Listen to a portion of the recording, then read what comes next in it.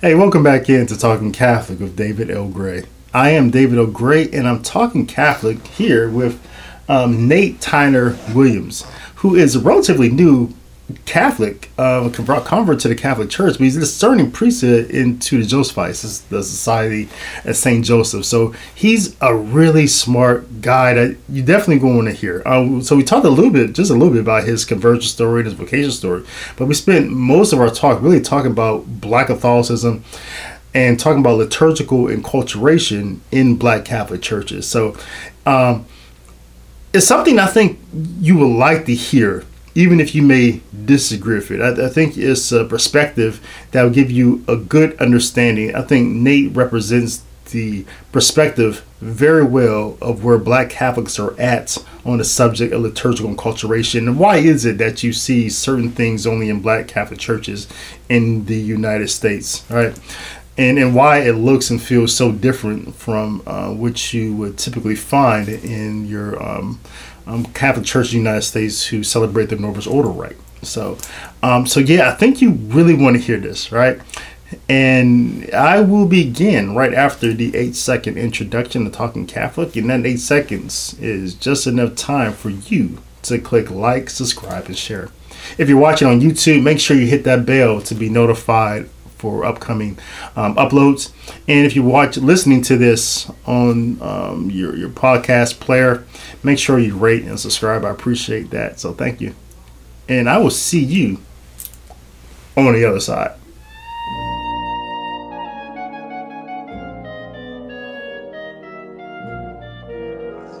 All right, welcome on the show, Nate Tyner. How you doing, man? I'm doing pretty well. Yeah. Hey, I first ran into you. I seen this article over at Word on Fire. It's called Hidden Figures, the Conundrum of Black Catholicism. So we're going to talk a little bit about that. But so when I was getting ready for this show, I stalked you a little bit on the Google, learned a lot about you, and so man, I was fascinated. So you're a convert to Catholicism. Of course, we're going to talk about that. And so you went to Pepperdine University in Malibu, California, where you got a Bachelor of Arts in Religious Studies. You're a singer, and I'm not going to ask you to sing on this show, but I thought that was amazing. You've been writing. You're like this Catholic writer. I've seen articles that you've written over at Where Peter Is. That site, like I said, on Word on Fire. And you seem to have a passion for liturgy and Black Catholicism. We're going to talk about what that is. You guys been watching Talking Catholic. That's a subject I talk about quite often. Have a lot of guests on. So we got another Black Catholic here who we're going to talk a little bit more about that and the different aspects of that. So looking forward to that. And yeah, man, welcome on to Talking Catholic. What's up? Well, thank you for having me on. It's great to be here. Yeah. So let's jump in. I forgot to mention one thing. You are discerning the call to the priesthood, in particular, a call to the Josephites religious order right now, the Society of St. Joseph, huh? That I am, yes, wow, sir. So that's a cue for you guys that are listening on YouTube or you're listening to the podcast. Pray for Nate, for God can continue to help him discern his call. So yeah, let's just jump into your article, Hidden Figures, the conundrum of Black Catholicism. What's the conundrum of Black Catholicism? Well, in America, it's that A, you don't see a lot of Black Catholics, or you don't know about a lot of Black Catholics, and B, the Black Catholics that are around are some of the most famous people in American culture, and they just somehow fly under the radar. But yeah, it's a conundrum that we're like invisible and yet famous at the same time. Yeah, that's almost a paradox, right? So I noticed in your essay you were kind of talking about, you hinting at this, the reality that you have a lot of these famous Black Catholics, and then you open and you close your article with Kobe Bryant, because this is about the same time Kobe Bryant had passed away in a tragic accident. Mm-hmm. And And you had mentioned he was probably one of the most famous black Catholics, famous for his basketball, but not famous that he was a Catholic. Yep. And you had point about you made this point about if more black Catholics were more public with their faith, especially those in entertainment and politics and things like that. Talk a little bit about that. Yeah, I think it's pretty normal in America for Protestant Christians to be outspoken about their faith. And if someone is outspoken about their Christianity, you can, bet that they're Protestant. And you don't see that so much from Catholics, and Black Catholics are typically no different in that regard. They're not necessarily, talking about Jesus all the time. Mm. But I mean, if they did, if Kobe Bryant was, spitting about Jesus every time he had a post-game interview, like that could have changed the game. But Yeah. it's. I think it's part of. It seems like it's part of Catholic culture to kind of keep your faith under the radar for whatever reason. And yeah, I don't know if it necessarily helps or hurts the faith, but it is certainly a peculiar contrast with the other forms of Christianity in America. Yeah, yeah.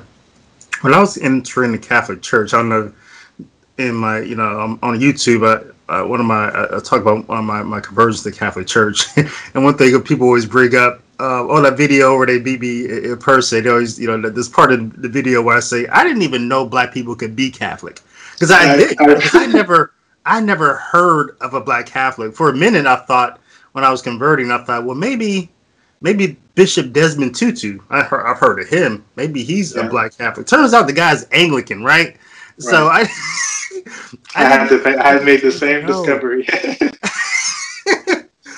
So yeah, it's something. Yeah, I agree with you on that. That yeah, man. I wish because there's a lot of black Catholics out there that a lot of people know, right? Yeah.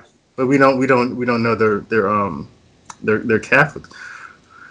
Now I want to jump back a little bit into your conversion. All right, we'll talk a little bit more about the hidden figures, the conundrum of Black Catholicism. Because you said some things in there that I wanted to draw out about Black Catholicism. And but what's your faith journey? How did you end up in the Catholic Church? Because you're from Evansville, Indiana, and I'm Yes. assuming there's not a whole lot of Black Catholics there. There's not, to my knowledge at least. And really growing up, I was the same as you. I was like, I didn't know black people could be Catholic. And my hometown is fairly Catholic. I'd say maybe half the population is Catholic. Maybe an overestimation, but there's a lot of Catholics. And yet I figured there's no way that black people are Catholic. A, because I've never met one, and B, because I just don't think that's a thing. Catholicism is for white people. But it turns out that many of my family members not only are Catholic, but were Catholic in my hometown during my lifetime.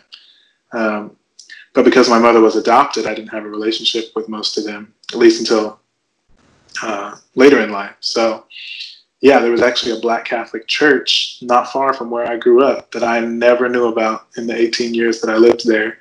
And my grandmother, my aunts and uncles, all like, she had a dozen kids. So I think 7 of them were all baptized on the same day at another church in downtown Evansville, Indiana. And I just was oblivious. But yeah, like I said, we fly under the radar, but Yeah, somehow we are there. yeah. So you grew up in the Baptist church. Yes. Talk a little bit about that. I was the son of a Baptist minister. I sang in the Baptist choir, and I think for the first probably 8 years of my life, we were in one small missionary Baptist church where my dad was. I believe that's where he was ordained and where he was an assistant pastor for some time. And then we kind of bounced around to some other denominations. We were non-denominational for a while.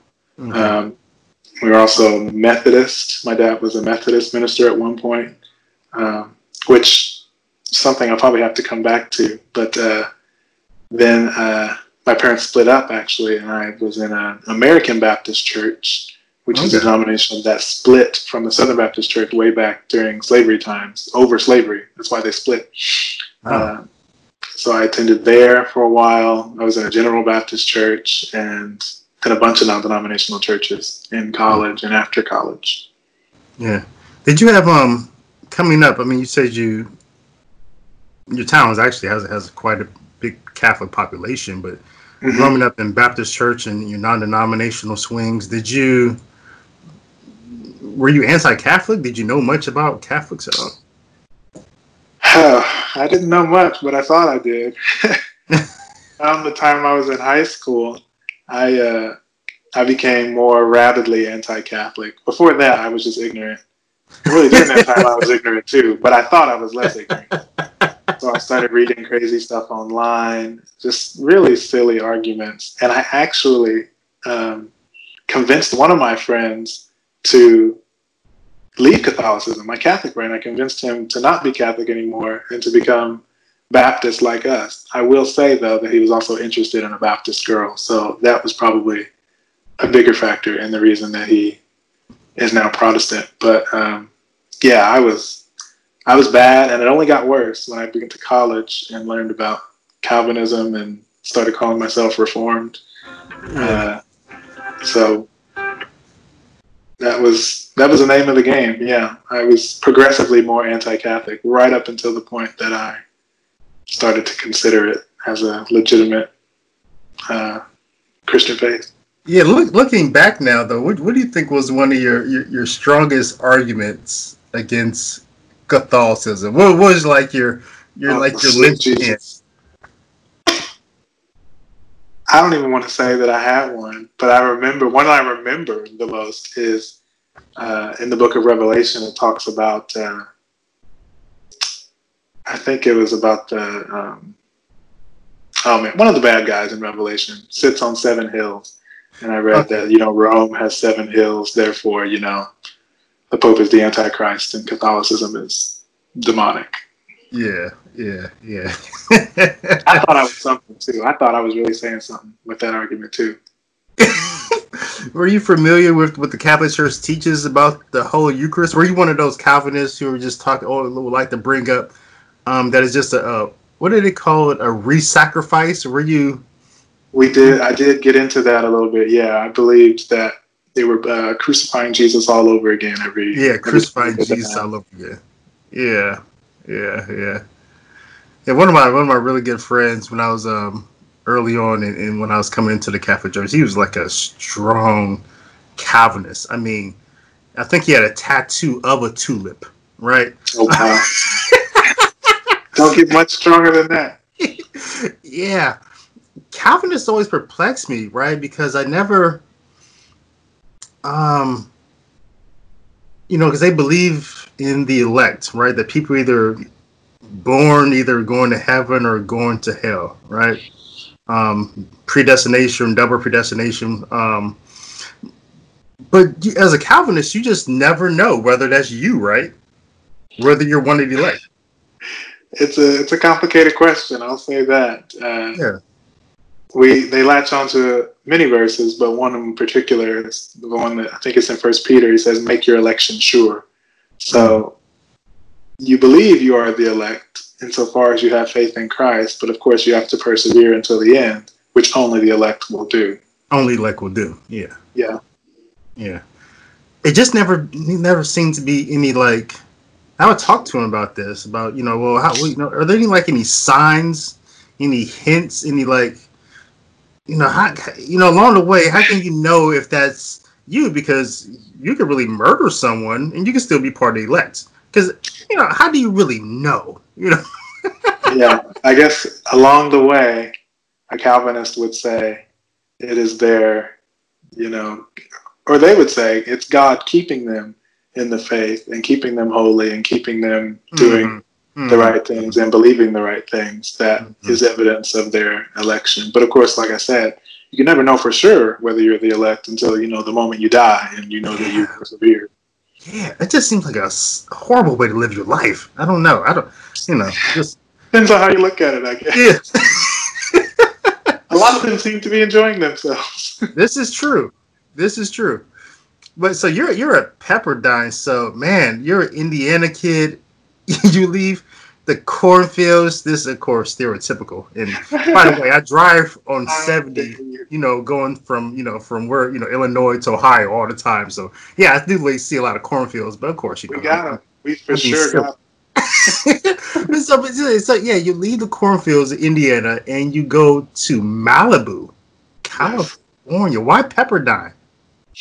Well, I mean, you joke about cornfields, but when you grow up in a place like that for the first 18 years of your life, and then you see a place like Los Angeles, you begin to think like, what am I really doing with my life, and how do I get to that place so that I don't have to Okay. stay in Evansville? And that Yeah. was that was my thought. My parents had vacationed to LA when I was maybe 12 years old, and I was like, this is like nothing I've ever seen before, and I must get away from Evansville as soon as possible. And, the fall after I graduated from high school, I was on a plane to Los Angeles. Man, that's me. So you didn't take a whole lot with you to college, huh? For you're flying. No, not a Yeah. lot. It was just, I wanted to get away. I wanted to get to LA and never go back. Yeah. But how did you end up being? So were you like you were a religious studies major over there in Pepperdine? Like, did you want to follow in your dad's footsteps or something? Or I don't think that was a factor. It was more so just becoming fascinated with theology once I got to school. Formal theology, like learning theology, reading a bunch about theology. And I will say that when I was in high school making those horrible arguments about Catholicism, it was more along the lines of like tracts from Jack Chick or something very not serious. But once I got to college, I got more Protestant friends who read like, more serious academic theology and history. mm, And I fell in love with that. And that's oh, why I changed my major to theology. interesting. Yeah. What did you think you were going to do with that major though? Once you graduated, did you have any idea? I don't know. I feel like most people who go to college and feel like they know what they're going to do and even change their major, they still kind of don't know what they're going to do. They just want to get through college and learn something. That Yeah. was me. I just wanted to study something I enjoyed and, figure out the rest later. Maybe that's not the best strategy, but that's kind of how I was going about it. Yeah. Yeah. My third youngest daughter, she's at the University of Cincinnati and she's on her third major. So Oh, yeah, wow. yeah. So yeah, definitely understand. See, I think when I was in school, I think I just picked the major when I got there, just roll with it. And by the time I realized I didn't want to be an accountant, I was a senior, and that was just what I was stuck with. But Hmm. but yeah, so at Pepperdine, are you starting to look at the Catholic Church, or what's going on for your conversion? Where are you at? Not in college, no. I became reformed in college, so that probably pushed me even further away from Catholicism because I started to read more history and interpret it in a Protestant way, Mm-hmm. um, as opposed to just looking at Bible verses and making something up. But yeah, I did not start to consider Catholicism until after 3 years working post college, and I was living in San Francisco. I was kind of more of a house church kind of Protestant. Still reformed, but kind of getting into a more deconstructive kind of phase where I was like, I don't know if I'm sure about the whole institution of the church as it exists today with like, paid pastors and big buildings and just, Yeah. yeah, questioning everything, it seemed like, outside of the fundamentals of the faith.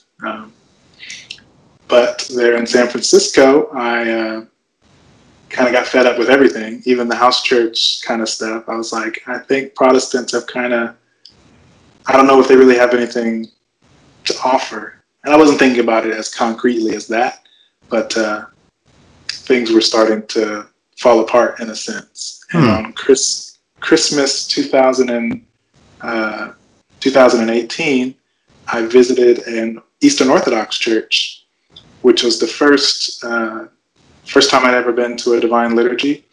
Oh. And first time I think I was ever really open to considering it. I had just wanted to go to church on Christmas. My church wasn't meeting, and I just walked in there and sat through the whole thing, and it was the beginning of the end for me as far as Protestantism was concerned. And I started to meet with that priest and ask him questions about all the stuff, basically the stuff Catholics and Orthodox hold in common and that Protestants reject. I was asking him, why do you believe this? And he explained just about everything, and I slowly but surely started to accept the faith as it was developed by the apostles and their successors. Yeah, yeah. I mean, the Divine Liturgy has the propensity to do that. I mean, that's, my opinion, I mean, one of the most beautiful liturgies of the many liturgies that are still in existence. Yeah. So where do you go from there? I mean, so you're asking this priest some questions, and what happens next? Well, I start to accept his answers, and I kind of get to the point where I'm like, I'm going to convert to something. I'm not going to stay Protestant. And while I was attending an Eastern Orthodox church on Sundays, most of my friends were Catholic, including one friend from Pepperdine, which is not a Catholic school, but he was a Catholic friend I had from there. He also lived in San Francisco. And so I was befriending a lot of his friends, and they were talking to me a lot about Catholicism. And meanwhile, I'm coming closer to apostolic Christianity, and I eventually start to think, I should be considering Catholicism as well. No reason not to. And of course, the Eastern Orthodox perspective rejects certain things that Catholics hold dear, and I kind of had to work my way through that. And eventually, I just came to the conclusion that, the Catholic side, if, so to speak, of the debate is the one. It's the true one. It's accurate. Yeah, would you call your conversion to these truths as just intellectual, or was there any aspect of you felt like a metaphysical or like a deeper sense of God calling you? It's hard to say. I don't know that I tend to think about things outside of the intellectual and historical perspective. At least that's typically the structure, the base of my studies and what I tend to believe. So for me, it's definitely primarily intellectual. Like the history and the theology says this, therefore it's true. But even that in itself is not unmetaphysical, and God was obviously working in that and doing supernatural work in my heart. So right, yeah. God would definitely know what you will accept and how you will accept it. So that's absolutely true. Yeah, and so you're getting deep into the history of the church that the apostles of Jesus established. And I guess there was a struggle between, because you're first attracted to the Orthodox, and you come to see that the Latins would have the whole question about the Petrine ministry. Correct? Was that it? That was that was the tipping point, because you can't fully accept the claims of the Catholic Church and still be Eastern Orthodox, or you would have no reason to be. So for me, it basically took me from Eastern Orthodoxy to Eastern Catholicism. That was where I started out. Yeah, and what rite was that? Byzantine. Oh, Byzantine. Yeah, of course. Yeah. So that was what I was most comfortable with, because my first experience with apostolic Christianity was in the Eastern rites. So yeah, I went from Eastern to Eastern, and eventually from Eastern Catholicism to Western Catholicism. Yeah, how does that happen? It was, I want to say it was inevitable. I don't think I always saw it that way, but another aspect of what brought me to Catholicism was reading the history of African Americans within Catholicism, and just seeing that the church has in my opinion, been a crucial part of the development of African Americans in this country. And so just to see that explicit intersection between Catholicism and African Americans is definitely a factor in me wanting to choose Catholicism over Eastern Orthodoxy, which has much less of an intersection, if any. So yeah, it was once I kind of realized how much Catholicism has, how much it has intersected with African American culture, it kind of brought me to that aspect of Catholicism itself, like wanting to go to a parish that had African American influences and all that. Yeah, I'd like to spend a little bit of time there. I'm glad you transitioned into that, because I read that in your article. And for those who haven't read the article, I'll post a link of it below in the description. It's Hidden Figures, the Conundrum of Black Catholicism that Nate published over on Word on Fire. And in that essay, you said something that I thought was very interesting. It's interesting because I had written, in my previous life, I had written a number of books on Black history, mainly the fraternal Black history, primarily the history of Prince Hall Freemasonry in the United States.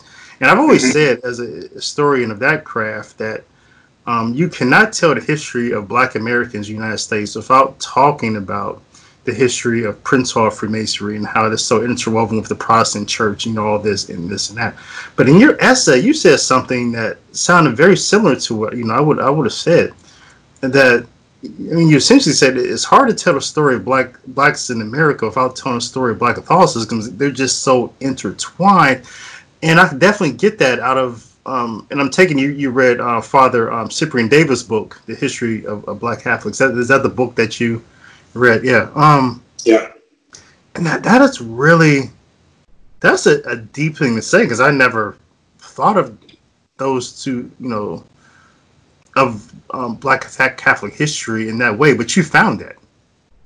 That was my experience. That was, as I said, part of what brought me into the church, is that even though we are conditioned, I would say, as African Americans to kind of look away from Catholicism in just about every way, when you really look at the history of African Americans and African American Christians, you can't not see Catholicism.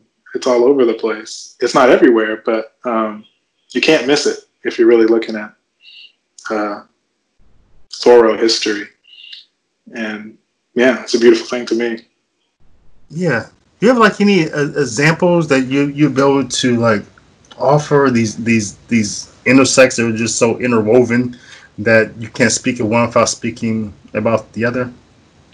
Well, I live in New Orleans today, and in a place like this, though it is kind of an exception, you have Black people being educated by Catholics, by sisters, before any other thing of its kind in the United States. Now, granted, it started in Louisiana and in New Orleans before the United States technically existed, but nevertheless, you've got slaves being educated just as an act of generosity on the part of Catholics. Although, of course, everyone should be educated, but even in a time when it was not accepted to do such a thing, the Catholic Church was saying, this is something we want to do, this is something we ought to do. And yeah, you can't miss that. How does New Orleans get to the place where it is today without that history?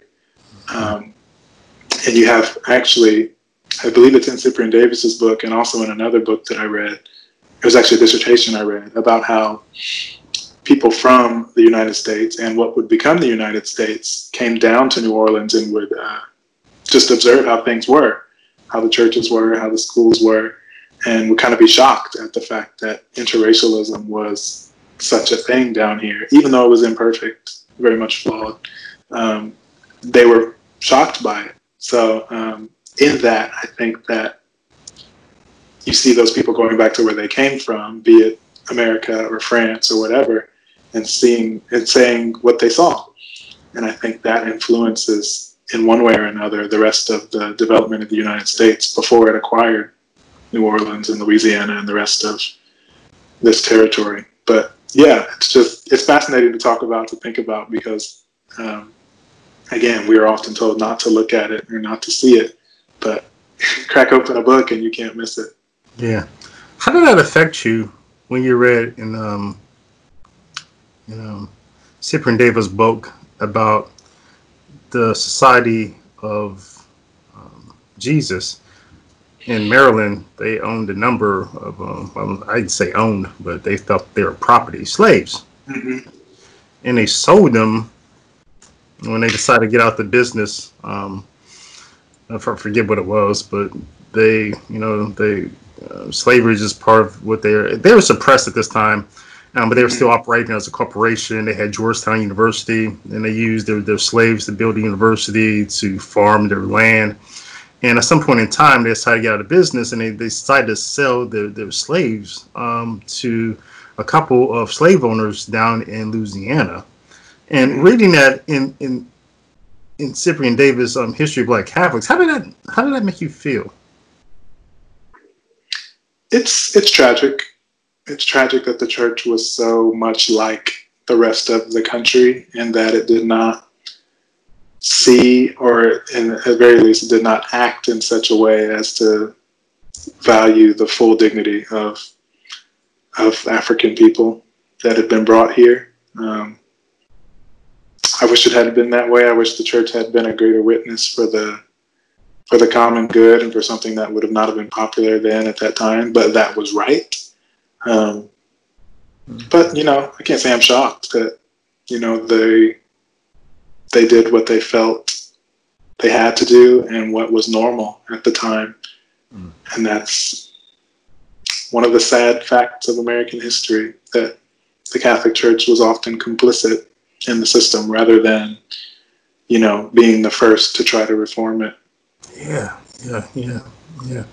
America could be such a different place if um, Catholics were at that time different than the time, right? Mm-hmm. Yeah. But many of them bishops and lay people were people of the time. They believe conventional wisdom at the time, and it's something. I mean, history. Us looking back on them just makes me wonder how history will look back on us right now. How the future Mm-hmm. will look back on us right now. You just you know, how much conventional wisdom do we believe right now? Right. That's something we should be. That's something really we should be reflecting on. Am I living in such a way that I will stand out as someone who was doing what was right even before society in general was on board? Yeah, that's true. How's it working out as a preacher's kid, now a Catholic and discerning the priesthood? How's that working out in the family? Some Uh, interesting conversations at Thanksgiving. you could say that, yeah. It's gone surprisingly well. Partly because, uh, as far as my mom is concerned, she learned that her biological family is Catholic around the same time that I was converting. So it kind of excited her to learn that I was not only becoming Catholic but considering the priesthood. And my dad, who doesn't have that same history in his family, was also supportive. And both my mom and my dad had a feeling that I had that kind of that the priesthood was in my future as soon as I told them I was going to convert. Both of them said, "Well, I guess you're going to become a priest." I guess for whatever reason. Sure, there were several factors, but they both saw it coming. I guess, Wow, that's interesting. which is But awesome. why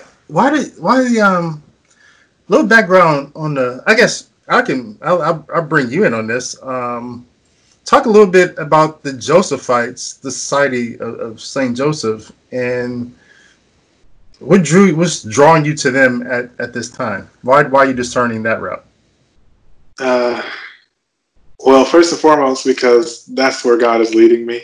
Um, but if I were to try to rationalize it, I would say that in my reading of history that brought me to Catholicism, the Josephites were prominent as a group that committed themselves to ministering to African Americans and still have that same commitment today. Mm-hmm. And I, feeling a call to minister to African Americans myself, feel like that is the place for me to actualize that call. and to do that kind of ministry. But yeah, like I said, God gave me multiple signals, like apply for the Josephites. So Really? that's what I'm doing. Huh. Yeah. Did you want to talk about some of those? Like, I'm interested. I mean, Well, it may not make a whole lot of sense, but I attend a Josephite parish here, and I was attending daily mass before the pandemic. We had a 6 a.m. I think it was 6 a.m. I just know it was really early. 6 a.m. mass with the sisters, a couple of sisters from the Sisters of the Holy Family, which is one of the first Black religious orders in the United States. And one of the sisters there was just trying to get to know me. And she asked me after a couple of weeks of me going there, like, can you remind me of your name again? And I told her it's Nathaniel. And to give some background, my last name is Tenor, but that's not actually my biological grandfather's name on my dad's side. It's actually Williams. But because of, God knows what, my father was actually named after another person. Mm-hmm. So technically my name is Nathaniel Williams, and sometimes I go by Nathaniel Tenor Williams. And so I tell this sister my name's Nathaniel, and she says, oh yeah, I know a guy, I know a priest actually here in New Orleans, works over in I don't know where she said, maybe New Orleans East or something. She said, yeah, his name's Nathaniel Williams. And I had been praying for some time about, my discernment. Right before I moved to New Orleans, I joined a discernment group in San Francisco about people who were thinking about the priesthood. And I'm just praying, like, God, tell me what to do. And so I have this conversation with this sister, and she just gives me this, what I saw to be a sign from God, that there's already a Nathaniel Williams here who's a priest, and I might just be the second one. So that day I spoke with my pastor and said, do I have to wait like a period after I've converted to apply for the priesthood? He said, no, you can apply right away. So you have been Catholic. When did you enter the Catholic Church? December 2019. So I've been Catholic for 7-ish months. Wow, you are fresh. I think I see water behind your ear. Holy water. So that's a beautiful thing. Wow. Yeah, man. And this is all the more interesting for me because you're particularly drawn, obviously, I think what you've been telling me both historically and just culturally, I think just who how you identify, you're drawn to what is called Black Catholicism, right? I mean, and that's, how do you define Black Catholicism? If we would go with Sister Thea Bowman, who is a wonderful lady who many people they're starting her calls for sainthood, considering that. She defines Black Catholicism, I think, through the liturgy. She would say being Black and Catholic means this, and so she would list a number of things, in context of the liturgy of how we worship as Black Catholics. That it means this, that there's something intrinsically in Black Americans that comes out of them in the liturgy, and she uses that as a construct to define what is Black Catholicism. Because a lot of people who may be listening to this may say, why we don't talk about white Catholicism in a sense, or we don't talk about Asian Catholicism in a sense. Why do we talk about such a thing as Black Catholicism? I think we talk about it because it is a unique result of the tragedies of American Catholic history. If not for the sad history, like aspects of which you've mentioned, like what slaveholding within the church, there would be no such thing as Black Catholicism. Obviously, African Americans didn't ask to be brought to America for the most part, and there was a small number of free African Americans who were Catholic, most of them down here in Louisiana. But for the most part, Black Catholicism is referring to that expression of Catholicism that emerges from the history of slavery in America and the people that emerge from that history once they're given freedom. And so today it expresses itself in many different forms. I don't think there's any one kind of Black Catholicism, even if the different forms have some things in common. But yeah, generally it is that intersection between Catholicism and the African diaspora in America that is emerges from slavery. And that is, by and large, what you'll see if you walk into a Black Catholic church today and worship with them. Yeah, you talked about that in your article, Hidden Figures. You talk about what you would typically see in Black Catholicism. There's a couple of things you pointed out. You said, the longer homilies. You talk about the sign of peace. And I think in your essay, you say 5 minutes, which I vehemently disagree with you. I swear it takes about 15 minutes. It's long. We can agree on that. Upon Paris, right? Your experience. The sign of peace, the hugs, the kisses, it has this ethos or this feeling of it being a family reunion when it comes to the sign of peace. The gospel choirs, the hand drums, as you pointed out. You said sometimes it may even be electric guitar. I've definitely seen that, yes. Yeah. Tell me why some people who may be listening to this right now who are more traditional Catholics, why are their eyes wide open right now? Because the things that Black Catholicism has adopted from the larger Black Christian culture obviously did not enter into any of the other forms of Catholicism in America. And I mean, it's no surprise why it didn't, but It also should be no surprise why it did in the Black Catholic Church, even if one were to disagree with that crossover in the first place. Yeah. And we had a internet discussion about this when we in writing, and that's one reason why I want to have you on the show, because I really appreciate and respected your perspective. I see liturgy as something that, and it's strange because conventional wisdom is a little bit different now than what it used to be. Conventional wisdom with liturgy used to be, liturgy was many. There was a time in the world when every town has its own liturgy. Religious orders had their own liturgy. Dioceses had their own liturgy. Everybody had their own liturgy. There were hundreds of liturgies in the West, and there was some beauty in that, and also there was a problem, obviously. So it became a time where there's a Pope Paul VI, I like to say, that when liturgy became, it was time when it was many, then it became one.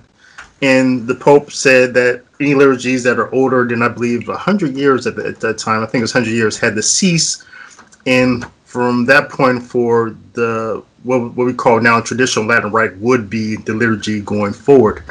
And so liturgy became something that we're heretofore, something that was organic. It was something that liturgical enculturation wasn't a bad word because culture formed liturgy, right? But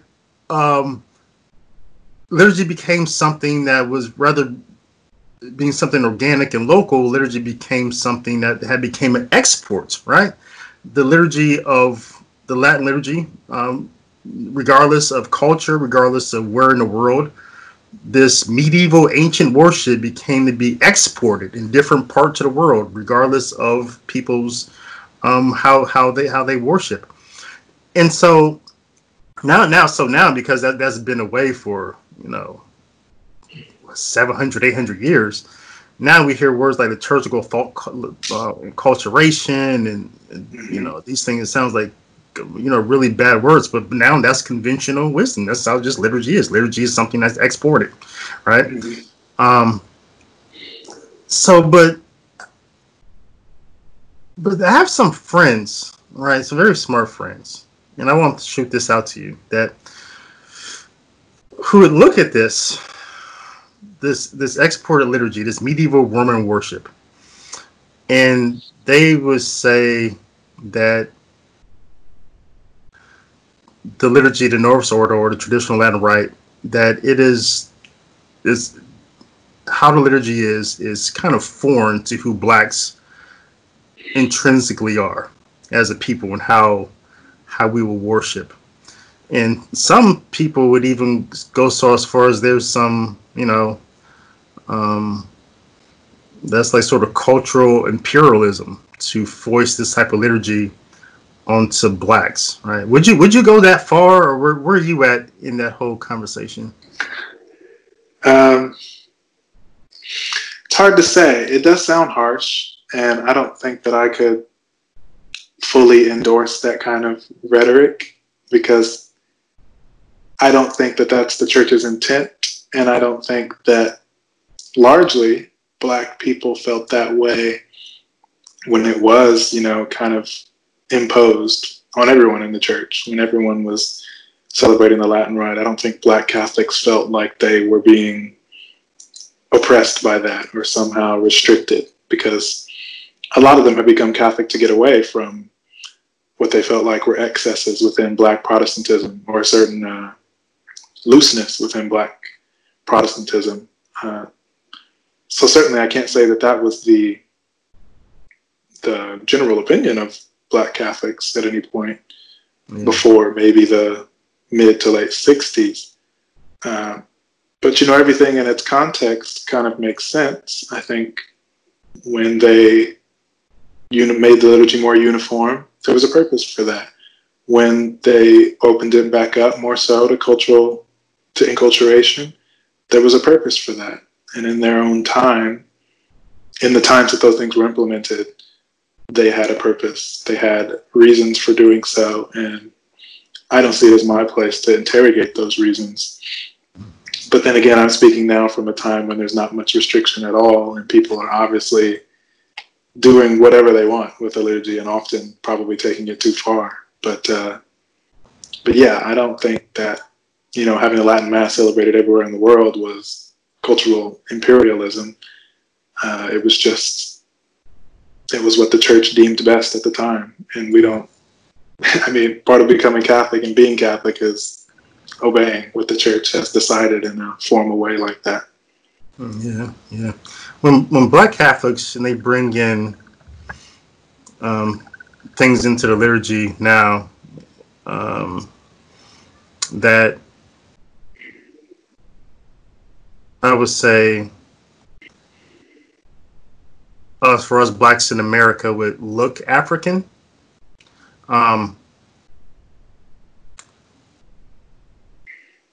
Is that? I'm trying to find my words here. We say, is that? Can we say that's liturgical enculturation? Because what I'm saying, because what I'm asking is that if we bring in elements, and I'm thinking of hand drums, I'm thinking of people dressing in kente cloth and things like this, and of course that, how a person dresses, I don't know if that harms, that doesn't invalidate the mass, obviously. Mm-hmm. But these type of things, I guess I want to ask you, why do we do that, and is that liturgical enculturation? I think it is, but it's certainly unique because we are in a unique situation, unique context. Usually liturgical enculturation is happening in a culture's homeland. Like if you have liturgical enculturation right now in, say, Ghana, or for Ghanaians, it's happening in Ghana. Right. And they're integrating culture that is, for the more or less inherent to them, things they grew up with, things that they know for themselves, that they can trace back throughout their culture for a long time. Mm-hmm. Whereas in America, African Americans don't necessarily have that privilege. When we do something African or Afrocentric, typically we're looking at something we are not ourselves fully familiar with, at least not in a long-standing historical context, like, say, a Native African might be. So when we put on kente cloth or use a hand drum, we're importing a culture or aspects of a culture that we are ourselves trying to become more familiar with and learn and become connected to. And for me, I think that's a beautiful thing, because that culture was obviously torn away from us in one way or another, and we're just doing what we can and what we think is best and trying to recover it. And I think we have every right to do that, because what else do we have? We don't. If we're not going to do that, what are we going to do? We're going to be using someone else's culture. I can tell you that. So, yeah. So yeah, when African Americans do try to be African or Afrocentric, I think it's a noble cause. It's good for people of African descent, recent African descent, to be proud of that and try to display that in ways that are appropriate. And sometimes that can be integrated into the mass, I think. And I think sometimes people outside of the Black Catholic Church culture may find this weird. There's an aspect of being Black in America that is hard to communicate in a sense, because even though you and I was born in 72, you were born sometime in the 80s. Early 90s, 91. Early 90s, oh yeah, all right, yeah.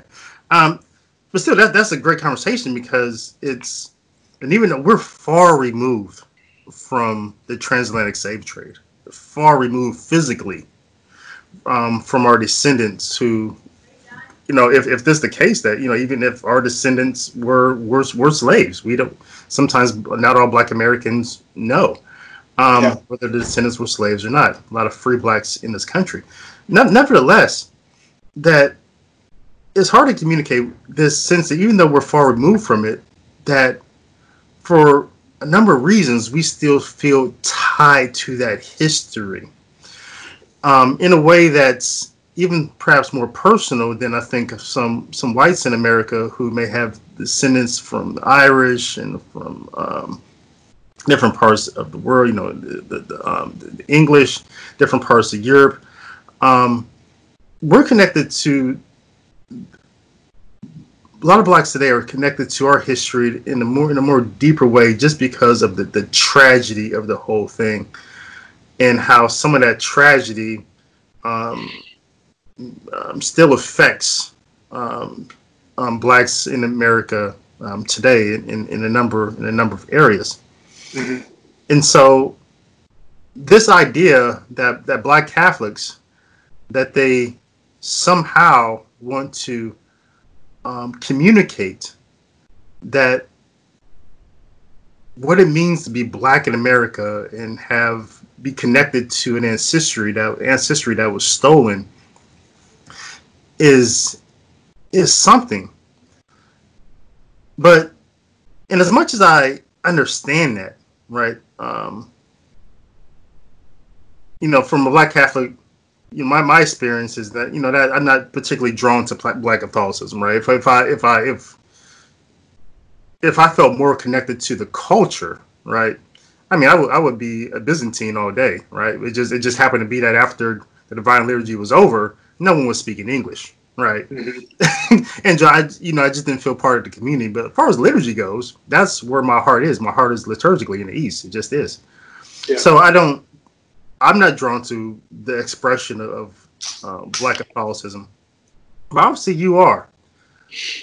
And as far as this desire to bring what was stolen into liturgy, and as you say, borrow from different parts of the African culture to bring that in, because there's nothing that we can bring in necessarily here.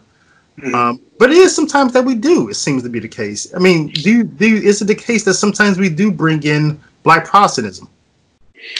I think we do, and I think part of the reason that we do is because since most Black people in America have been Protestant, whatever we have retained from African culture would be found there. So, there are certain things that Black Protestants tend to do, that we really have no reason to believe it's not an artifact of African culture. Now, I'm not the scholar who can break all that down for you, but I know I've looked up recently, like, why do Black people do, like, what is known as a praise break? Like, how does that develop? And there was actually a thing brought over by West Africans called the ring shout, where they would kind of dance around in a circle, shouting. And that was brought into Black Protestantism and has developed into, whatever it is today, with lots of loud, fast-paced music and dancing. And when you look at it in Black Protestantism, you wouldn't necessarily be able to say, oh, well, that's, an African tradition. But in reality, it is. And so there are things like that I think Black Catholics since the late 60s, mid 60s, have attempted to bring into Black Catholicism because they see in them the artifacts of African culture. Whereas prior to the 60s, Black Catholics were only experiencing that uniform, more European flavor of Catholicism, which obviously probably doesn't have any artifacts of African culture, nothing that a Black person in America could cling on to and say, that's part of my lost history. So yeah, I think that's a lot of the motivation from an academic sense, because I don't know if necessarily that's what Black Catholics were thinking of. They just kind of say, this is what Black Christians do in America, so we're going to do it too. But I think if you investigate that, you see that, yeah, a lot of the stuff actually is, our inheritance from Africa that survived in Black Protestantism and that Catholics are now, to some extent, trying to recover. That's my analysis, at least. And I know some people may, because we can never know everyone's intentions, right? But obviously, is the case that some Black Catholics thought that one way to attract Black Protestants was to incorporate some elements into the liturgy that Black Protestants may be attracted to. I don't know if that works. I'm no expert on this. I haven't had a conversation with everyone about why they did it and not become Catholic, right? Mm-hmm. But I wonder if there's a point, if there's anyone out there who does think this, that we should be more like Protestants and bring some of that into the liturgy so that Protestants be more attracted into the liturgy. And I admit, my wife, before she became Catholic, there was a Black Catholic church in Columbus, Ohio, that she liked going to, because it seemed like a Protestant church to her. She just felt more at home. And I was happy for her, right? That, oh, well, maybe she'll become Catholic, because this is kind of, but at the same time, I just felt kind of dirty, right? Because I just struggled with that. Yeah. I think it's definitely a somewhat problematic, it would be a problematic method if people were trying to implement it that way for that reason. Like, let's do things like Protestants, so Protestants will want to come into the church. It's a problematic line of thinking, but insofar as legitimate enculturation would make, for example, in this example, Black people think, this is a Catholic church, but it feels Black, therefore I can feel at home here. I think that's a much less problematic result. And if people were to think about it that way, like, we're enculturating the liturgy so that this culture recognizes that the Catholic Church truly is universal. I think that's the point, is that, the church should be able to have that kind of freedom, that kind of incorporation. And I think it can be and probably is effective in bringing some people into the church, but it should not be thought of or implemented in the way that you described, which is, let's copy some other people's stuff so that we can, snatch those people up out of their churches. Yeah, I think that works everywhere else. In entertainment and sports, technology, I think we, but I just don't know about the liturgy, like you said. But yeah. Do we want people comfortable in our liturgy? The liturgy is supposed to make you comfortable, or should the liturgy be my I think I said this to you before, that I think there's a danger bringing too much of the world into the liturgy. because it doesn't leave any space for the liturgy to transform you to go back into the world. If liturgy is just like the world, then what the hell is good as the liturgy for? I, I can hear you. I hear you. I feel you to some extent. But when I'm thinking of enculturation, I'm mostly thinking of,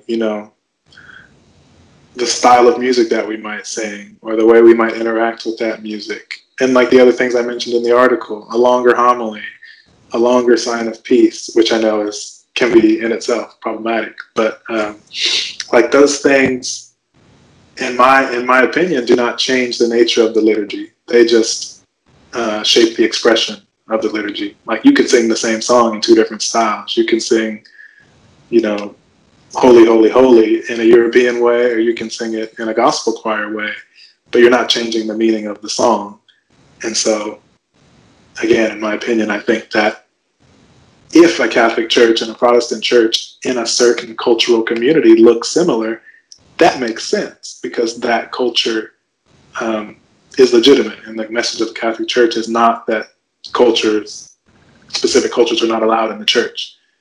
And in most other cultures, you can see that. You go to a church in a white community, you know what the liturgy is going to be like. You go to a church in a Hispanic community, you probably know what the liturgy is going to be like. And there's going to be elements from those cultures integrated.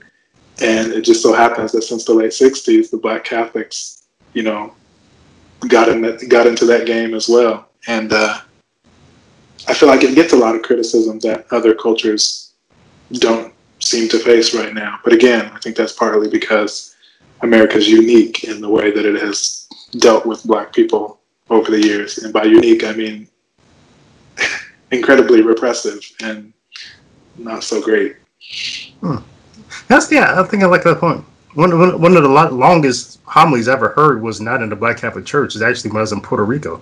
I had no idea what the guy was saying. It sounded like he's really passionate, but I picked up things here and there. But yeah, that's. But I think that was the culture there. And I like what you said also about singing parts of singing the Gloria in a cadence such as Mary Lou Williams might have sung it in her album The Mass. That doesn't change the essence of the liturgy. It doesn't change Jesus being present. It does change the expression. It changes, but it doesn't change the essence of what the Mass is bringing. But why not just have? Why can't just Black Catholics just why as as we say in the Black community, we might have some food, we might hook it up, right? We might add some hot sauce too, we might add some flavor too, we might hook it up. Why hook up the Novus Ordo rite? Why not just have a whole new rite?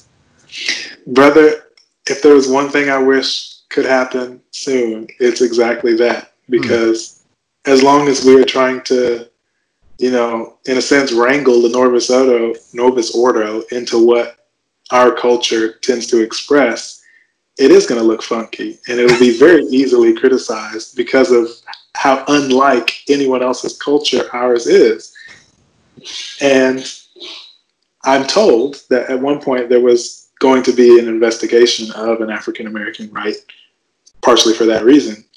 It didn't happen. I hope, again, that someday it will happen soon. But it would make a lot more sense if we just had a sub-rite within the Roman rite, like the Congolese have, where, our culture is seen in the Mass because this form of the Mass is actually a product of our culture that has been endorsed by the Holy See and whatnot.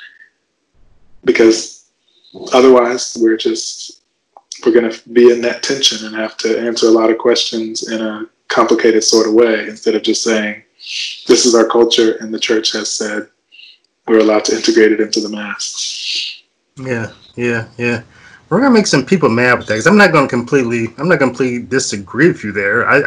I just, it's just one of those things that conventional wisdom today probably, just confines that notion of a new liturgical rite based upon somebody's culture is just a strange idea. Um, Strange indeed, but not unprecedented. Not not unprecedented. not unprecedented. Yeah, we just have to know history a little bit better. But yeah, it's just one of those things. And I'm really excited for you to see where God continues to lead you, right? And I want to see how this whole thing plays out in His whole divine wisdom, Nate. And really, I'm really happy for you, man. I really am.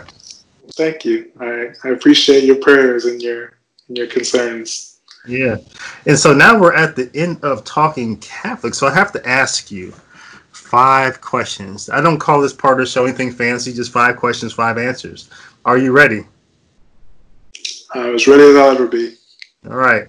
First question: Kobe Bryant or LeBron James? Kobe Bryant, stop it. That's not a challenge. That is. No one should ever say otherwise. Oh, I feel like I disrespected you. All right. No, it's just, it's good for the people to know. Everyone that sees this video will be educated. All right. Second question: your favorite living Catholic theologian? Living theologian. I'm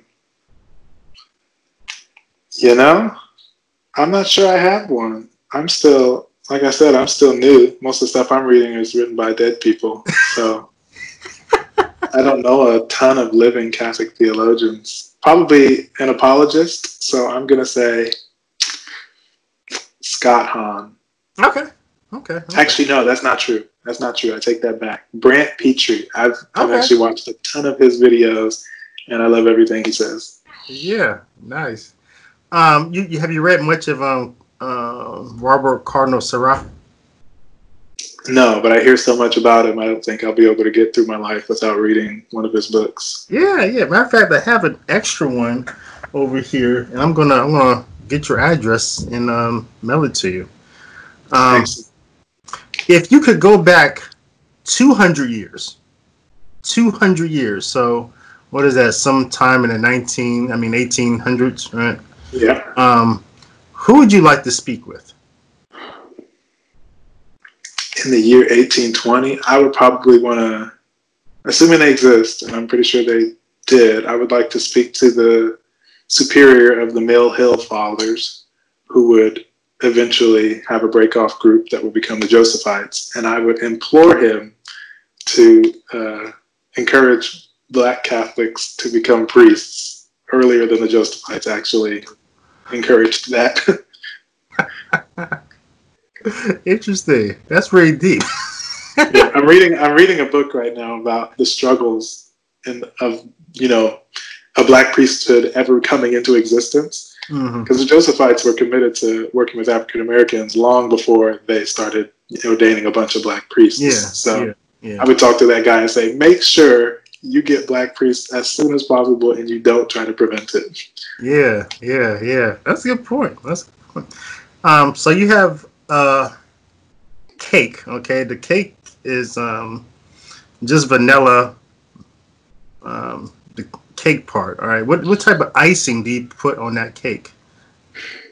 With flavor icing? Vanilla icing.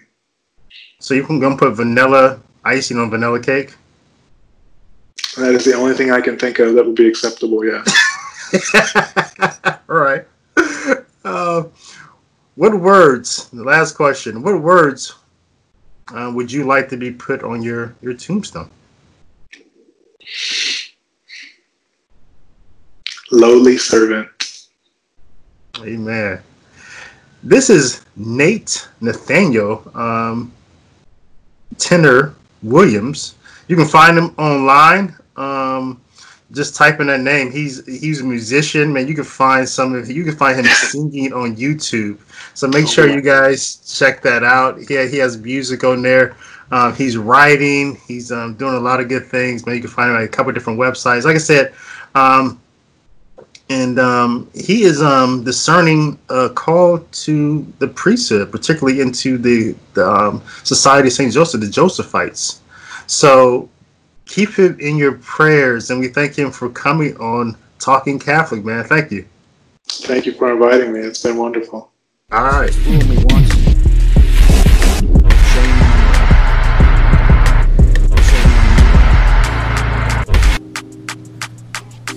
fool me, we can't get fooled again.